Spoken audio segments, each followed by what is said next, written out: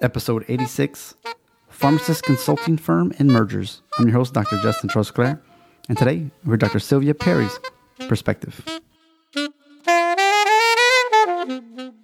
Join 2017 Podcast Awards nominated host Dr. Justin Trosclair as he gets a rarely seen look into the specialties of all types of doctors and guests, plus marketing, travel tips, struggles, goals, and relationship advice.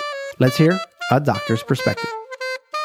Whoa, this week is a special week. Not only was it my birthday, but at the time of this recording, I should be in Kunming, waiting for my wife to go into labor for our sweet little new baby girl. I record these a little bit early, so next week I may have to do a quick change and say that we had a baby, but we'll see how that plays out. So excited. Well, look, I'm also excited because this week is Dr. Sylvia Perry. We're going to talk about big business mergers like from Amazon and CVS. And they've already got like some nurse practitioners and things in some of their offices. And now they're looking at, delivery services and all kinds of those types of things. So we want to talk about that, especially as a pharmacist. She does work at corporate retail, but she also has a independent consulting firm. And so we go into what that means. What does that look like for a pharmacist? Interdisciplinary cooperation, especially with like medical doctors. Also some great ways, some inventive ways to reach out to the community that maybe you haven't thought of. And if you're qualified to do it, I think it could be a good thing. Definitely get your name out there. Plus, she has a passion for mentoring, and we'll hear more about that, especially with her work in her sorority that she was a part of, and still is for that matter. So it's going to be a good episode. A doctorsperspective.net/86. Let's go #behind the curtain. Live from China in Dallas, Texas, today's guest hails from the School of Xavier out in New Orleans, and she has been doing this since 2005. She is a pharmacy. Her name is Dr. Sylvia Perry. Welcome to the show. Hello. Thanks for having me. All hail XU. Uh-oh. XU, that's the name, huh? Yes, my beloved Xavier. I always loved the X names because there was never any. It was like, there's so few, and then Xavier's right there. I just love it. It's pretty cool. Do y'all have a feud with Grambling and all that in that area? Dillard. So Dillard is across town, and we both just have the basketball team. So that's our big feud, if you want to call it that. I mean, it's all love, but yeah. Yeah. Dillard games were the big games everybody went to. Okay. Dillard. I forgot about that place. I only hear, obviously I hear who I see on my Facebook feed from people. Well, there's a lot of things you could have done in life. There's a lot of doctor skills you could have picked up. You chose pharmacy. How'd that happen?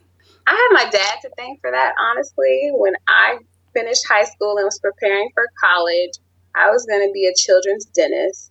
And on all my scholarship applications, I put I was going to provide great dental care without the scare. But once I got to school, I realized that maybe that was a little corny, but also I really didn't want to be in people's mouths all the time. So I started to look around. I knew I wanted to be a medical professional, but I was rethinking dentistry, and I spoke with my dad. He had a good friend that was a pharmacist, and he encouraged me to pursue that as an option. And Xavier had a college of pharmacy. So I always thought pharmacy wasn't a health profession. I thought it was like an apprenticeship, like dry cleaning or something like that. I just never saw the professional. That really wasn't on my radar.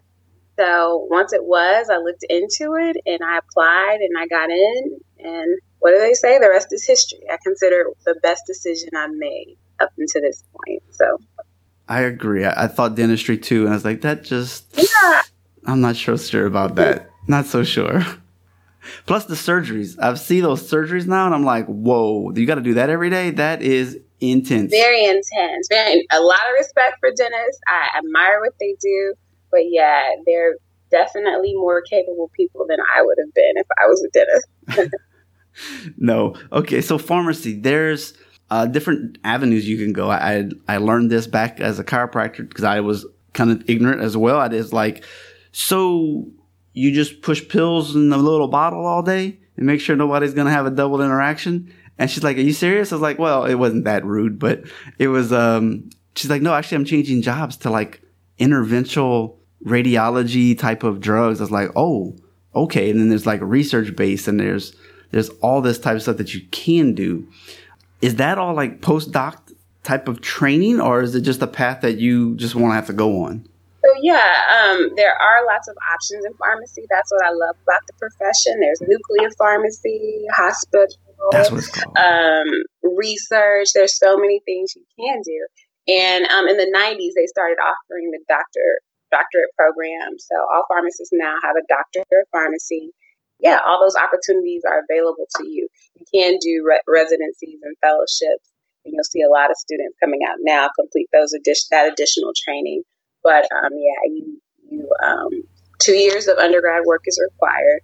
Most students today you see entering pharmacy school have a 4-year bachelor degree, and then it's 4 years of pharmacy school, and then from there you'll have the doctorate, and you can do residency, fellowship, and from there.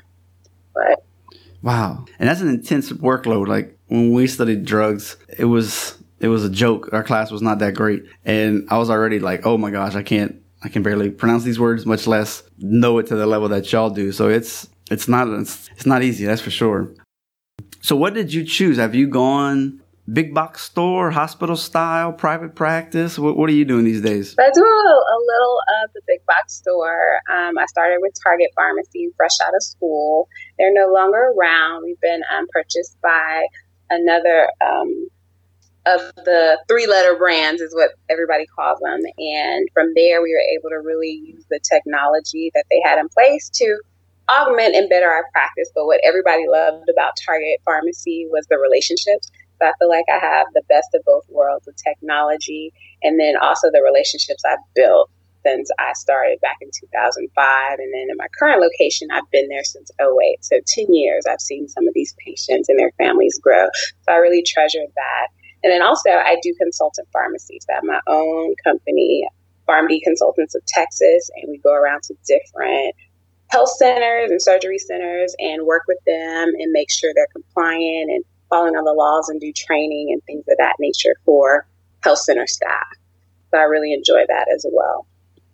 Let's talk about that for a second. What these surgical centers have like their own pharmacy inside, or like just maybe like they have narcotics or whatever, hydrocodone or something like that, and there's like rules that you have to follow. Like I'm so confused now. Yeah, we're not just having the good stuff. So I don't want you to send anybody our way, Justin. But okay, sorry.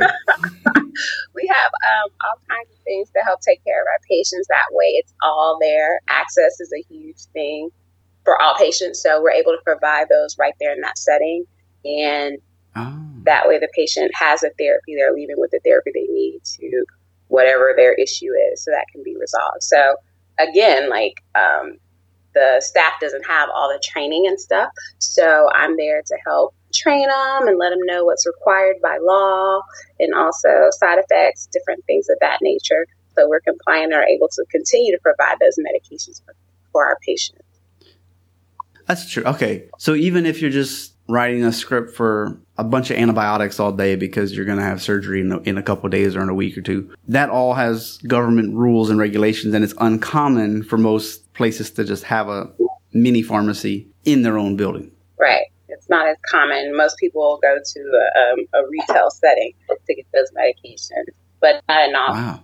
Curious on this part and just the business part of me. Is it because you can make more money if you prescribe the prescriptions in-house versus sending it to a store down the street, or is it just for convenience? It's not really about the money. It's for convenience, and then ensuring that the patient is going to take the medication. If they have, that's one less barrier they have to getting the drug therapy they need.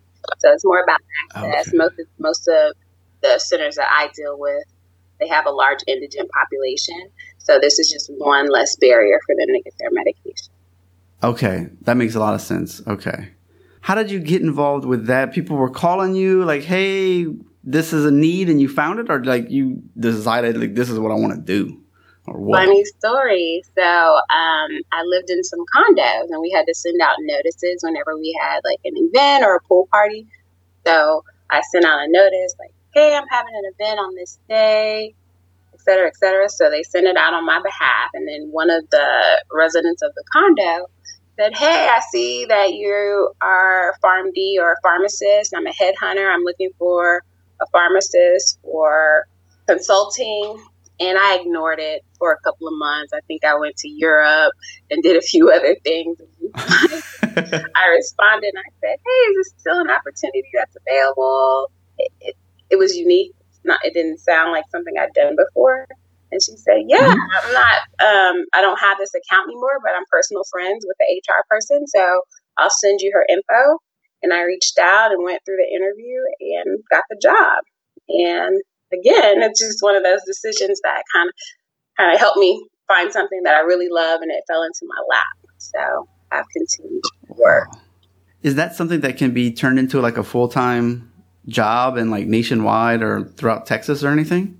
There's definitely a need for a consultant pharmacist throughout the country, and then especially Texas. So the way the laws are written, it requires a consultant pharmacist for certain type of health centers and surgery centers. So yeah, there's definitely a need there. And I do know pharmacists that are doing it full time. So I'm kind of deciding which way I want to go in that regard. But yeah, I love it. And I'm able to work with a few other pharmacists. And from there, we have the capacity to grow, and we'll see what the future holds. But right now, I'm happy to be doing both. I think I like traveling, but I don't know if I would like traveling 6 hours a day or 4 hours a day to all the different places in town. But that could just be me. I don't know if that's that would be part of the job, I would guess. Yeah, it is part of the job. I love it. I love being on the open road and still being home at night. And I also love traveling far. But I do like the traveling part of it. That's one of the things that I enjoy. Going down this random rabbit hole with you. I think it's cool to check out places like when I'm in a city and you get bored with the same stuff. It takes meeting new people sometimes to go to an area that you've never been, and like you find this little niche area in the town. You're like, oh my gosh, this has been here the whole time. They're like, yes, it's a hidden gym in town or something. It's like, oh yes, I'm on the inside track now. Very, very true. When we talk about pharmacy, I kind of already alluded to, one of the misperceptions about the profession is you're just kind of standing around and you're not doing much, but you actually have a very important role, if you can decipher probably the doctor's handwriting very well. For e-prescribing. Oh, thank goodness. No excuses now, right? Right. What are some of the misconceptions that you kind of have to deal with on a regular basis? Well, that's one thing that we're just lick, sticking, and pouring. Oh, that's this phrase? Yeah, I haven't heard it in a long time. You just reminded me of it. But yeah, lick, stick, and pour. Like we're processing hamburgers back there that everything can come out quickly and smoothly. But there's a lot that goes into filling a prescription. The misconception is that A, we're lick, sticking, and pouring. B, that we are not looking at other variables to make sure that this is the best therapy. So I really try to educate our patients, hey, even if you're getting a prescription somewhere else, we'd love for you to get them all filled here, but let us know what you're on so we can check your entire profile and make sure that there's no interaction or cause for alarm, or just keep us updated. If this medication made you have some type of interaction or rash or anything, let us know so we can update your file and make sure that we don't cause you any harm. That's our biggest charge, is to not cause any harm. Isn't that what most people think? Like, it doesn't matter. Like, they don't realize this. If you had a prescription from some other doctor that you've had at this one pharmacy for 10 years and you start getting prescribed something new, like it could literally have death consequences or paralysis consequences or whatever, shut your liver down because you didn't know that they were even on this and they didn't say nothing. Right. And then also explaining, everything that is a drug or can have effect on the body may not be packaged like a drug. So even some herbal teas, the world community is becoming so small. So there's a lot more access to things that we didn't have access to in the past. So even, my friend went to China and he brought me back this tea. It's supposed to help with my diabetes, et cetera, et cetera. Well, what's in that? Do you know? It could be great, but it also may cause an interaction, or if that could be a factor to consider. So just making sure the patient is well-rounded and knowing, hey, let us know everything that's going on and your doctor as well, so we can all be informed and provide the best care. Because what is it? Aspirin you're not supposed to give kids? Right. And then it's called aspirin. So although we try to get away from calling it that, people come in looking for baby aspirin. And I say, well, are you looking for the low dose, the 81 milligram? And they say, yeah. So is it for you? And they say, yeah. Or sometimes I get that rare occasion. Oh, no, it's for my baby because they have a fever. And so, yeah, we are literally on the front lines to help kind of educate and dissuade bad decisions and things that could cause harm. That's just one of those random examples I can think of that's like, hey, you probably don't want to be doing that. All right. So how do you guys handle, and ladies, obviously, the doctor's prescribing something, and you just look at this and you're like, why are you doing this? This is the worst drug of the possibilities that you're using. Can you call the doctor and be like, hey, we need to have a conversation? Do they treat you with respect? Or are they just like, hey, I'm the doctor. You're not that doctor that is allowed to prescribe medications. You just make sure there's not an interaction and butt heads, or how does that interaction work? Yeah, so if something alarms us, we do reach out to the doctor via phone, and we try to talk to the doctor directly. That always doesn't happen. It might be a nurse or somebody, but we let them know our concern, and then from there we try to get an understanding. If we still don't agree or understand, we will document the prescription, and then we have a corresponding responsibility. So if we can let the patient know, hey, I did reach out to your doctor, but I'm still not able to fill this prescription because of X, Y, and Z reason. And if they're valid, hopefully the patient understands where you're coming from. And sometimes they'll say, oh yeah, I'm glad you didn't fill it, or oh, I'll follow back up with my doctor. But usually the doctor and the pharmacist, we can change therapies to something more suitable that we both agree on, or whatever. Recently, I had a case where the patient had stopped the medication because she said liver problems, but when I talked to the daughter, she said it was kidney problems. And so I called the doctor and she said, well, the patient didn't mention either one to me, so that's why I prescribed, etc. So only give her X amount of days worth and have her follow up with her primary care doctor. I don't think the patient had a primary care doctor. So I explained, well, hey, this medicine is processed through the kidney. Usually it's not prescribed for someone with kidney issues, but you mentioned liver, but there was some confusion. There was a language barrier. So from there, we were kind of able to sit down and everybody had the correct information, and she decided to hold off on the medication. Wow. Yeah, you got to get your blood panel there then, I guess, to see what the enzymes are doing. Right. And then, the daughter may need to take a more active role, but yeah. Wow. Do you find there's a lot of education that you have to do for the doctors or for the patients so that they are taking it correctly or prescribing correctly, or does that fall into somebody else's lap? For the patients especially, yes. When I was in school, a newly diagnosed diabetic, it was, okay, they're newly diagnosed. We're going to give them a blood pressure monitor. A glucometer, test strips, lancets, and they're going to take them to their class and learn how to use everything. Well, I've seen so many patients in recent years where that class part isn't happening. So essentially, we become the class. So if I can show them everything on that Tuesday evening, great. But if I can't, I'll say, you know what, come back to me Saturday morning and we can go over this. I'll set this all up and we can answer any questions you have. In between that time, read up on everything, try to use it. But right now, I can't go over it, but I really want you to use this correctly so you can get proper readings. And they come back and they really, really appreciate us spending the time with them and showing them how to use their device and go from there. And I say, usually people go to classes, so do follow up with your doctor and see if there are any classes available. And I do know of some pharmacists that are stepping in and holding those types of classes, and doctors are collaborating with them to give their patients that extra personalized attention so they know how to take care of their new disease and manage it well. Well, that seems like a very, we're always looking at, okay, what kind of workshop can we do, get new patients or educate the ones you have so they stay loyal to you and everything.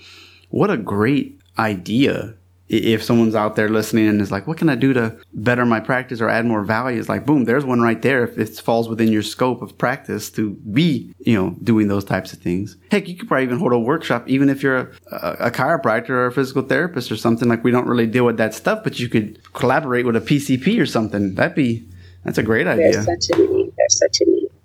Good call. Look at us doing exactly what we say. Yeah. Implementing. There we go. Critically thinking.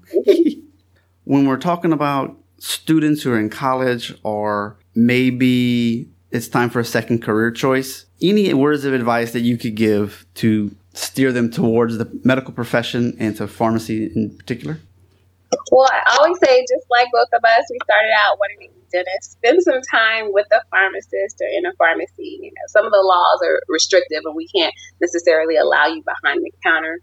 But even from in front of the counter, you can see a lot of what's going on and what we do. And then, interview a pharmacist to see, because I love our profession, but we do work long hours. We do stand unless you do go into hospital or other non-traditional route.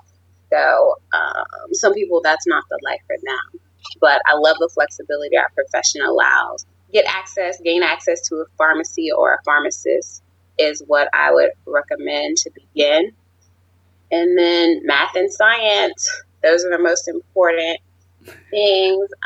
Pharmacy school is so much more competitive than it was when I went to school a long time ago. Like I said, most people will have a 4-year undergraduate degree before they enter pharmacy school. So make sure that they have good math and science grades and that they're a well-rounded individual. I think this is important because a lot of our job is educating and communicating with people. So we need to be able to do that in a way that the patient understands and also elevate to a doctor or a nurse level as well. So we're able to get the best outcomes in either setting or situation. So never stop learning, hone in on those soft skills in math and science, and gain access to a pharmacist/pharmacy. Yeah. What would make someone want to go to research, or is there a lot more training that you would have to have? Like if tomorrow you said, I want to take a career change and do research in pharmacy. Like, would you have to go back to school and learn a whole new field to specialize in that, or how does it work? I don't have any close colleagues that are doing research.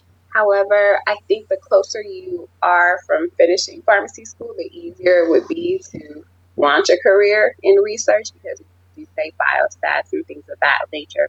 The further out, I do think you'll probably need some specialized training or, some type of... Would you have to have a PhD? Not necessarily a PhD, but just more maybe a master's in public health or biostats or something of that nature, something in that thrust. Or if you're lucky enough, you may get to a place where they take you with just the PharmD, but I think that would be an easier thing to do closer to being fresh out of school. Me, 13 plus years, it would be a little more difficult, I would presume. Well, not impossible. With the PharmD, it allows you a lot of flexibility. That's very cool. Oh, are you in charge of hiring staff, training staff, and letting people go, or or what?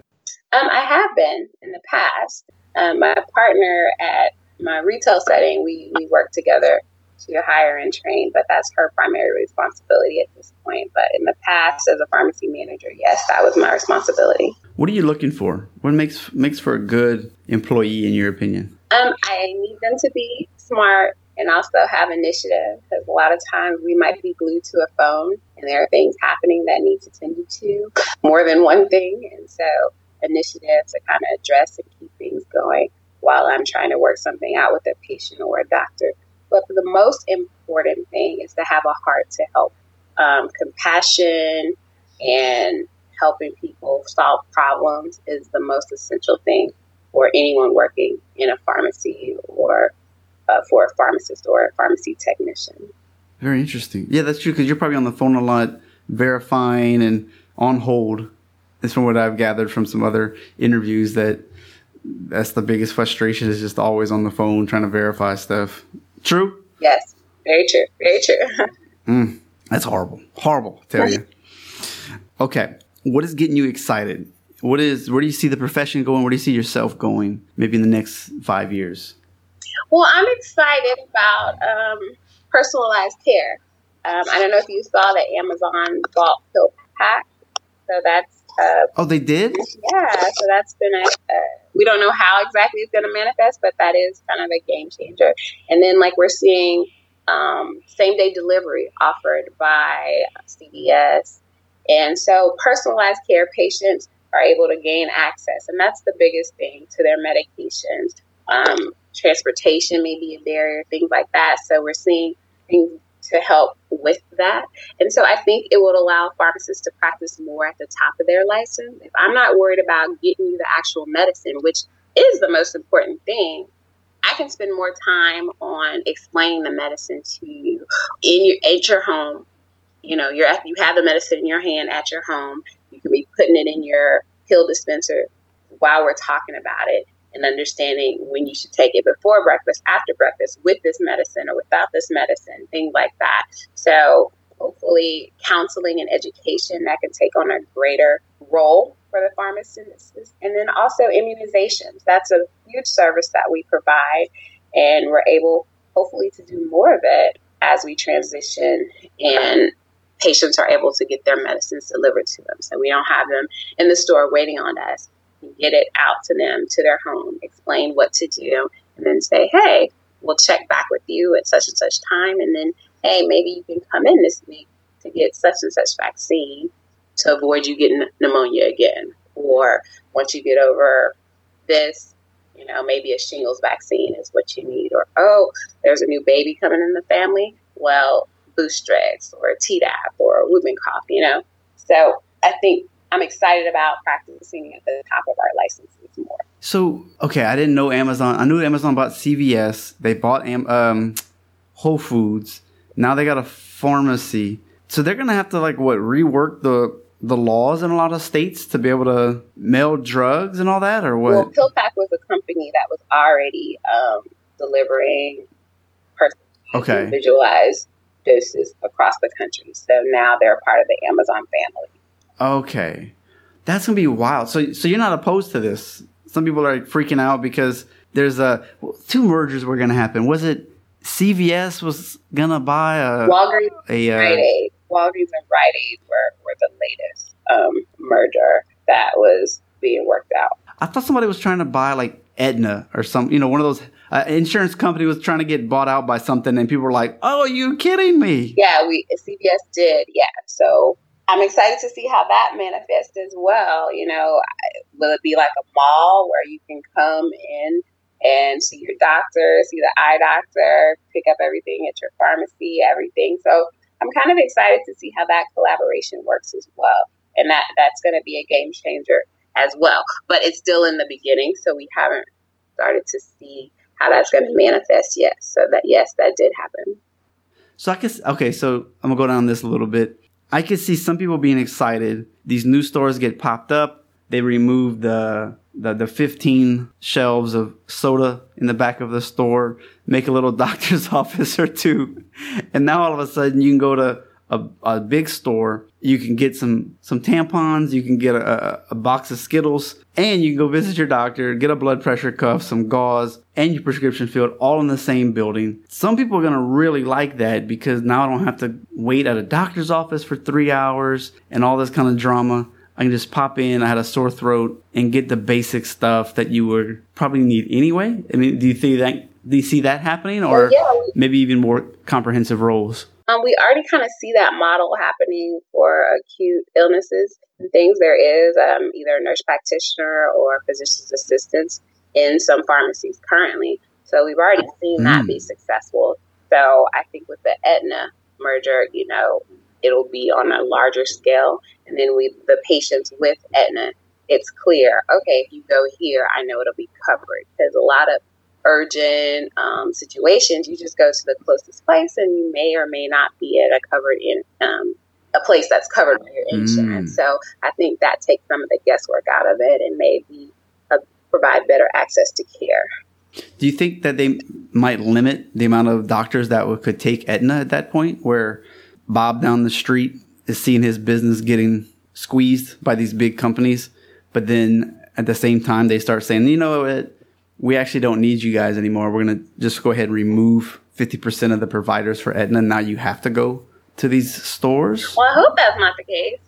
But I guess I'm doom and gloom on you. I see. You brought it.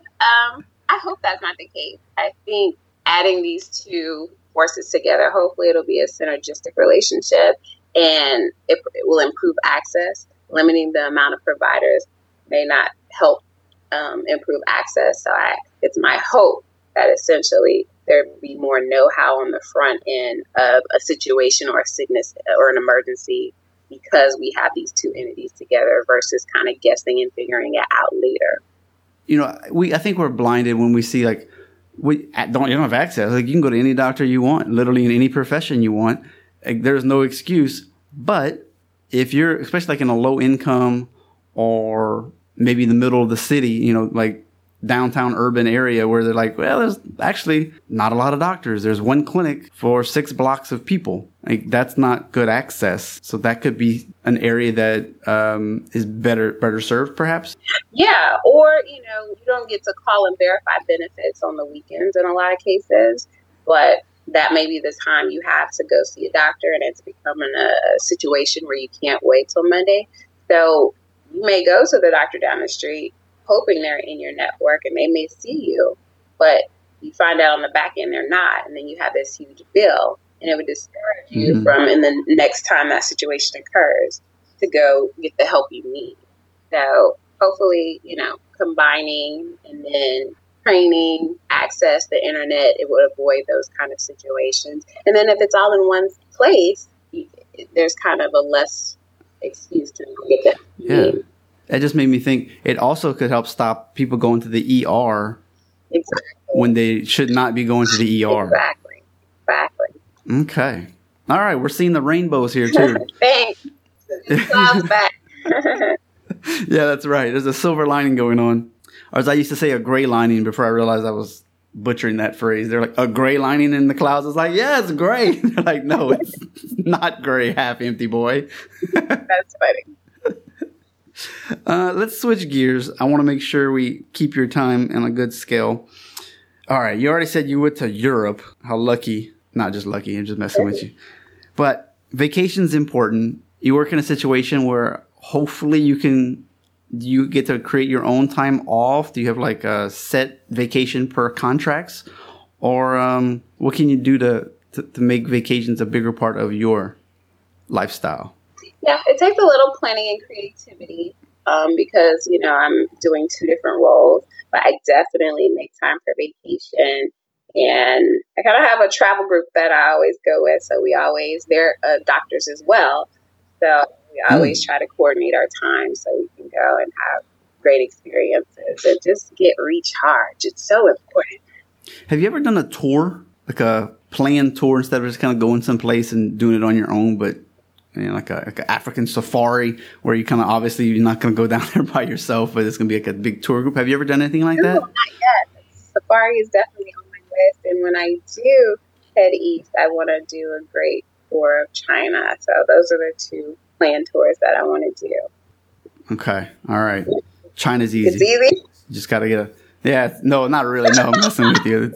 It would beat you in the mouth if you tried to do that probably without you got to plan to come to China. You can't just roll up in China and then try to get things done. You got to find a tour guide that can speak. There's plenty of people that speak English, but to do it on your own, it would be tough.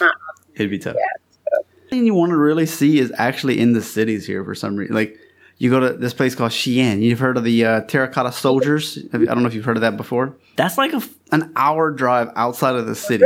So if you think you're going to fly in there and go check it out, no, it's this whole thing to get there and to get back and all that. So but anyway, besides pharmacy and working, you got any hobbies, any volunteers, any organizations that you like to be a part of? Yeah, so I do a lot of work with my church, and that keeps me busy. There, I'm part of a mentoring group for high school girls, and my little mentee is graduating high school this year and headed off to college next year. So we've been together since she was in 8th grade. So as she's gotten older, it's been very important for me to spend a lot of time with her. And then just when I'm not working, also the larger group of girls as well. And then I'm a sorority girl, member of Zeta Phi Beta Sorority Incorporated. So we also have a high school mentoring group. And we do like etiquette training, all kinds of things, and present them in the debutante ball. So I will work with that group as well. So that's always fun and near and dear to my heart because I went through the program when I was in high school. So I always love those type of things. So those are the main community things that I like to do. Church and sorority stuff. They keep me very busy. See, I would think those are kind of opposite ends of the spectrum there. Maybe they mature. When you get older, there's less partying and drinking. Is that what goes on? Exactly. Yes. It's different. This is a mentor group, guys. We just happen to party in college because they're young. We have fun. But, there's work to be done now, so we keep doing it. That's funny. So I'm just curious now, the sorority that you're a part of, there's different kinds of fraternities and sororities with their mission statements. So is yours more about like giving back and actually beyond just college, being like that mentor to help other people? Right. So most of the Black sororities and fraternities, the membership goes beyond college, and you either become graduate members or alumni members. And a lot of the work, most people say the work begins after you graduate. So yeah, we're all, I can't just speak for mine, but we're all doing this type of work to better our communities, youth, voting rights, advocacy, things of that nature, helping kids transition into college, exposure to different professions. We're all out there doing that work. And there's a very robust and active network of Greek letter organizations, sororities and fraternities in Dallas doing that work. Wow. So that's kind of cool. So even when you're 40 years old or whatever, you could have a big conference and still meet up with a bunch of people and socialize and actually have connections throughout the whole world potentially, exactly. Just based on being this. There's conferences generally. The big conferences are every 2 years.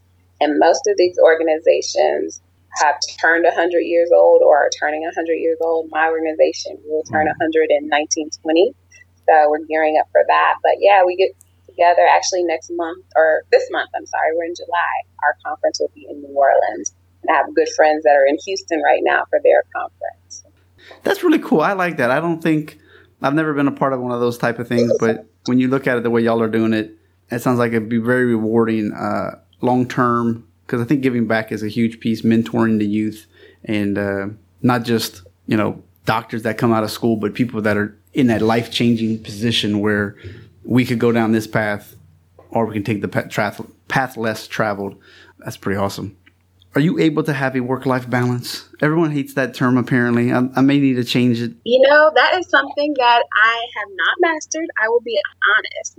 Some days I'm doing great at my work-life balance, and then some weeks it's like, is there such thing as balance? So I'm figuring all that out week by week, day by day, month by month.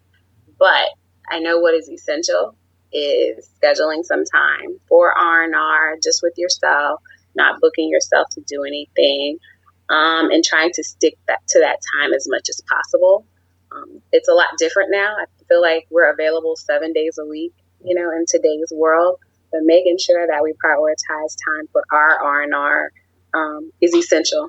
And if I have to reschedule it, I do reschedule it. So sounds like you enjoy what you do. So there's a little bit less. It almost feels like one of those terms people in like cubicles in corporate world have to deal with, or like if they just hate their job. If you don't hate your job, you're like, well, the only issue is that, your significant other or kids are neglected because you just love working that much. We're like, well, oh yeah, I forgot. I need to like take a break and spend more time with my family because I could work all day and I love it. And it's not an issue to get off at 5 o'clock. Yeah. When you, one of a coach I have says, if you're passionate about your work, you lose time doing it. So that definitely is something that happens to me. Now, you mentioned before you hit record that you are still a single lady. I did. I mentioned that, Justin. Oh my gosh, you did. We're not dating 101, but I've had some people make some comments before. They're like, Justin, you know anybody? I was like, well, you're about to go worldwide. I mean, you might get some information. Yeah, I'm having fun right now and figuring it out. But yeah, I am not a married woman at this point in life. What is the tricks? I mean, you've been out since 2005. We can do the math. We know what's going on. And what is going on? Is it hard out there? A successful Black woman in the dating scene? Is that causing some problems, or is it just the way it is these days? I mean, you could say that. I feel like that's the kind of the easy answer. I just think that the right person hasn't come along, and I spent time in a long-term relationship that didn't work out, so there's that story as well. But I'm just really hopeful. I'm in an open space, so I'm looking forward to the next year and a half or so to see what happens, because I do want a family and I want to pursue that as well. You know, I was about to say, I'm assuming that was a bad assumption right there. Some people are like, why would you assume that I need or want such a thing? So I was like, let me throw that out there too. Some people are like, I'm single, and that's on purpose, actually. Thank you. It is something I want. It's not something I'm super focused on, but I know I'm very faithful. I know that God wouldn't give me the desire to be married and have a family and not fulfill it. So that's kind of where I am with them. Okay. I want one more question on this, because you're so content with it, and there's a lot of people out there, they're definitely not. Mm-hmm. Is there something that you had to go through to be like, this isn't my desire, it's not happening, and I'm okay with that, so I'm just going to embrace where I am? Was that a journey that you had to process through, or? Yeah, it was definitely a journey, and being in relationships that didn't pan out or weren't the best for me, and I almost feel thankful. I'm like, okay, God, thank you that this didn't turn into a marriage or something like that. So I'm not always content, but at this moment, I am. A lot of doors are opening and a lot of things are happening at this point in my life. So I know that'll be one of them as well. So I don't know when it will be, but yeah, it was a journey to get here. But, you know, you see a lot of heartache and things of that nature, and you want to be the right person to go through the ups and downs of life. And if you're not with the right person, it can make it that more tough. That's exactly right. I've seen so many people get married because they're like 26 or 25, and they're like, I'm old, I need to get, and 6 years later, you're like, they're miserable. And you're like, wow, like you didn't have to pick that person. Like we all saw it. Yeah. And I'm at that age where I'm seeing the other side of it, and they're coming out of the relationships and stuff. And so, you know, that's a journey in itself, and there's beautiful children and things that come out of those situations and growth. But, you know, there's always also something to be said for missing all of that as well. Yeah. Different paths. All right. We're going to switch it a little less intense right there. Up a lot. I have to stay ready on this podcast. That's right. Hey guys, we give the questions ahead of time. They know what's coming. This is a different order.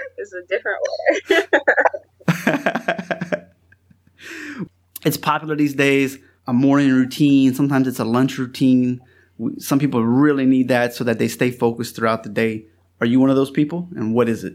You know, when I saw that question, I had to really think about it. My routine is prayer, devotion, and a little CNN. And if I don't have those three things, I feel like maybe I don't know what's going on in the world, or if I feel a little off-centered.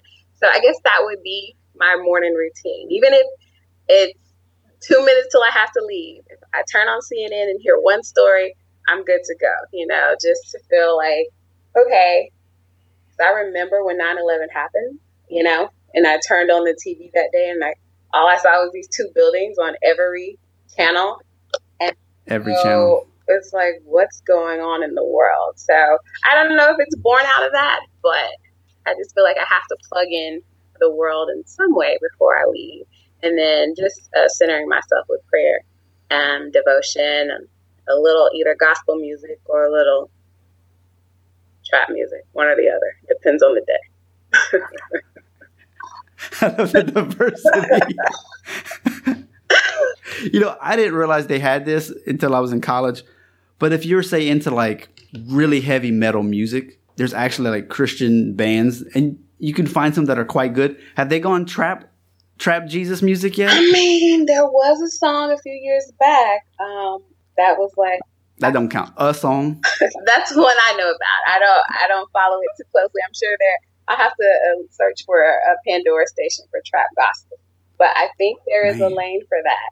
But that's funny. I was in New Orleans once. It was after Essence Fest, and we spent the night with a friend.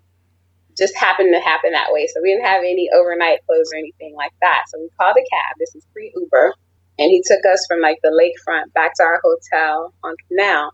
And he changed the station, and all of a sudden it was some rap music. And we were like, oh, okay, all right. You switched it up for us. He's like, yeah. You're assuming here. Yeah. So it was Christian rap. And so then we started hearing about that. I was like, oh, it's Christian rap. And then he started sharing the guy's story with them. And I mean, we had going out clothes on, but I'm like, what is he? I'm like, we are... I don't know. Lecrae bringing it back home for you. I don't know. I'll leave it there. But it was only a New Orleans situation. I'm like, okay. Wow, he shared the love of Christ with us, and we talked about that, and he knew our souls were saved, and we were happy he shared that with us. I think he even gave us a CD. So, my goodness. Yeah. These taxi missions. I don't know why I brought that up, but. Well, we need some Jesus Drake, man. If we could get an artist like that, it'd be on. Oh, a Jesus Drake. Oh yeah. Well, Lecrae does his thing, you know. Yeah, he's pretty good. Yeah, I think he's from this area in Texas. So yeah. That's cool. Anyway, that was we went down a path on that one. So God can reach you anywhere. Hey, being that you said CNN in the morning, what do they cover in the morning? Is it all Trump all time? I mean, I guess my news feed, people are just super into it, but they report other stuff, right? Yeah, they report other stuff, and the Trump stuff can kind of take over. So I do have to switch it up sometimes because I don't want to hear that all the time. But, yeah, you know, right now it's the soccer team that's stuck in the cave. Oh, yeah, that's true. Yeah, so that's kind of the thing that I've been seeing every morning, and just want to hear the updates. I'm like, wow, they are live, okay, and then hopefully they'll be out soon. And I'm like, well, why? How? They're still not out? Well, this morning. They found them like 2 days ago or something. But they have to teach them how to swim and get scuba gear and stuff. So that's the latest thing that I heard. But yeah. Oh my gosh. Yeah. They don't know how to swim. That's a life skill you should just have, I think. A lot of people don't know how to swim, especially a lot of minorities. So it is a life skill, and there are programs out there trying to teach people. And then if you don't have access to it, cool. Sometimes if you learn it, you forget it. So that's true. I say that my wife's not the best swimmer. We went diving, and I was like, wait, you don't really know how to swim? She's like, not really. I was like, it's kind of a thing. Like, you're in the water with, like, a whole tank and everything. Wow. Blown me away. Like, a friend just did it, too, and she doesn't know how to swim at all. I was like, that's not the greatest idea, I'm thinking. Like, you should be able to float before you sink. Oh, yeah, exactly. Very true. So. All right, favorite books. Do you have a favorite book, blog, podcast that you secretly love, and one that you feel like, oh, everybody should definitely check out? I think The Alchemist is a book that everybody should read. I like that book a lot, and it's a really short read and just hopeful, and I think you can glean so much from it. I just got into podcasts, like I mentioned before we started recording. The only one that I listen to religiously is Viewpoint with Bakari Sellers. I'm kind of a little bit of a political junkie, so I like to hear all the stuff he's talking about. So I try to listen to him. Which way does he lean? He's Democratic. Yeah, he used to be a Democratic senator or congressman. I forget. But is that a name that I should have known? No, he's from Okay. He's from South Carolina. I only came to know him after that tragedy where the young man went into the church. Yeah, so that's how I came to know him. But just to see kind of behind the scenes and not in an election year. So it's just a lot of interesting points of view from both sides of the aisle. Oh, yeah. And then I really enjoyed your talk with my good friend, Dr. Kelly. So I look forward to listening to more of a doctor's perspective and the great work you're doing. I appreciate that. She's not even paid, y'all. And when I heard your accent, I was like, wait. that sounds like a NOLA person. And then something you said, I was like, see, I knew it. So, yeah, interesting connection as well. We were having, I call it fake hot pot the other day, and I got really nostalgic while we were eating or waiting for the food. And I was busting out shrimp po' boys and beignets and jambalaya because they have kind of similar stuff, but it's, obviously different. And they were like, "Oh, all that looks really good. And what is it?" And I was like, "Oh, we might have to have a party." Yes, you should. You should. There's nothing like it. Can you make a roux? I leave it to the professional. I'm a Texas girl, so I stay in my lane. So I call on my Louisiana friends, and I let them do their thing. But if I had to make a roux, I could make a roux. I learned how to make a roux in a microwave.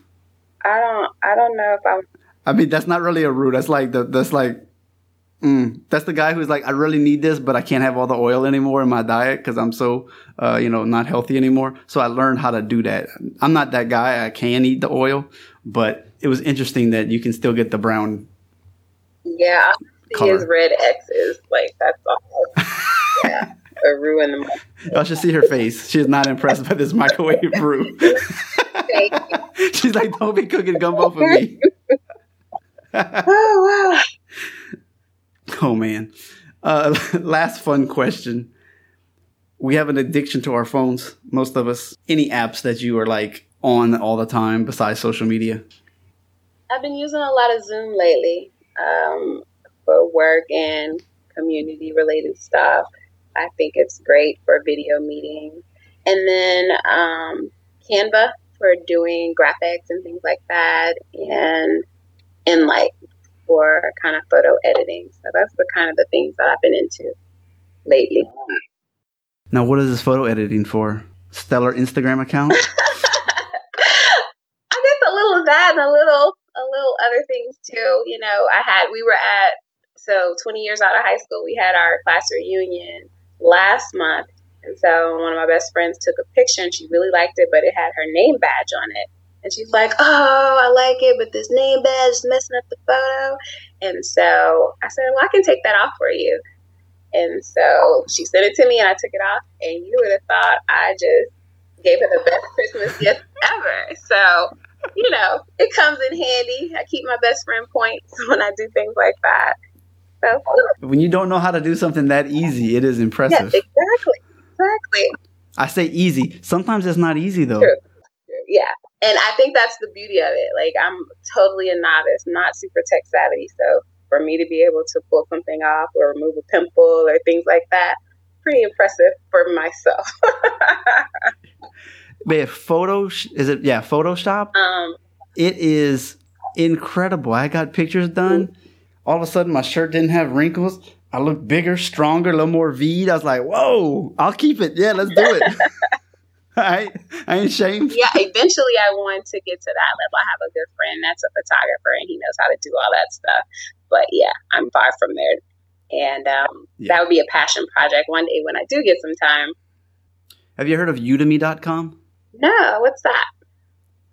Udemy is a place where you can learn tons of different things from maybe like $10 to $20 a course. So if you wanted to learn how to do Google AdWords, Photoshop, who knows, whatever else, you want to learn C++ for some reason, Ruby on Rails, they have courses that they'll just take you through how to beginners, and it's all videos usually and things like that. And it's pretty cool. Awesome. Thanks for the tip. Absolutely. Well, how can people get in touch with Dr. Sylvia Perry? Yeah, well, that's my name on all social media, Dr. Sylvia Perry, Sylvia Sylvia. You can find me on all social media at that handle. And just shoot me a message, say hello. I'm always around, and I love to talk about pharmacy and the things that I do. Any questions you have, I'm here for them. Perfect. Thank you so much for your time this morning. It's been fantastic for me, and I'm pretty sure these listeners are going to really enjoy it as well. Well, I had a pleasure, and thanks for reaching out to me, and I can't wait to hear it. Did you know I am offering a Cupping 101 online class? I've been in China for a while. I've got a class set up with some TCM docs who do cupping. We'll show you the glass kind and the suction kind. You can find more information at adoctorsperspective.net/cupping. Right now we have a pre-sale price, so you're going to save a good chunk of cash by signing up early. Just put your email. You'll get notified when the class goes live. Also, as always, the No Needle Acupuncture book. You can get 4 chapters: anxiety, low back, insomnia, and headaches. It's got pictures, how to find the points, and of course, all with no needles. Just go to doctorsperspective.net/NA protocol, as in needleless acupuncture. We had great results the other day from a lady who couldn't do a lunge because of her knee pain. Now, knee pain is not an issue. So excited to hear that. Also, the first book, Today's Choices, Tomorrow's Health. A lot of people are looking for a magic bullet. This ain't it. This is saying, hey, look, if you can do small things daily, you will see results. And I'll give you the blueprints that I use to create an exercise routine, cardio routine, get my nutrition in order, and actually get your finances in order too, because that's a big stress in life. And of course, it talks a little bit about chiropractic. So I hope you check that out. On the website, under the resources tab, these are my affiliate links that helps out support the show. Blueberry Hosting, Set for Said, they've got the power bands, and they're really, really resistant, really good to stretch those joints. Mentor Box, you can get subscription to watch the author talk about the book so that you don't have to spend the time reading it. It also comes with workbooks and things like that. It's really quite cool. Primal Health and Nutrition, you can save 10% by going through my link and using the code PrimalDoc. It's bone broth, adheres to the autoimmune protocols and a specific carbohydrate diet, gluten-free, non-GMO, no sugar, dairy-free, all those types of cool things, as well as ClickFunnels. If you sign up through that or pick up a book from him through my links, it helps out a little bit. And then, of course, everybody's favorite, Amazon. You can sign up for different things like Prime, Fresh, or music through our links. And, of course, any of the show notes, when you have books mentioned, if you follow the link through my site, that'll help out as well. Well, that is it. Go on ahead and leave us a 5-star review. Thanks so much for listening, and we'll see you next week. We just went #behind the curtain, and this episode has come to an end. I hope you got the right dose for your optimal life. Please spread the word about this podcast by telling 2 friends, sharing on social media, and visit the show notes on doctorsperspective.net to see all the references from today's guest. A sincere thank you in advance. You've been listening to Dr. Justin Trosclair, giving you a doctor's perspective.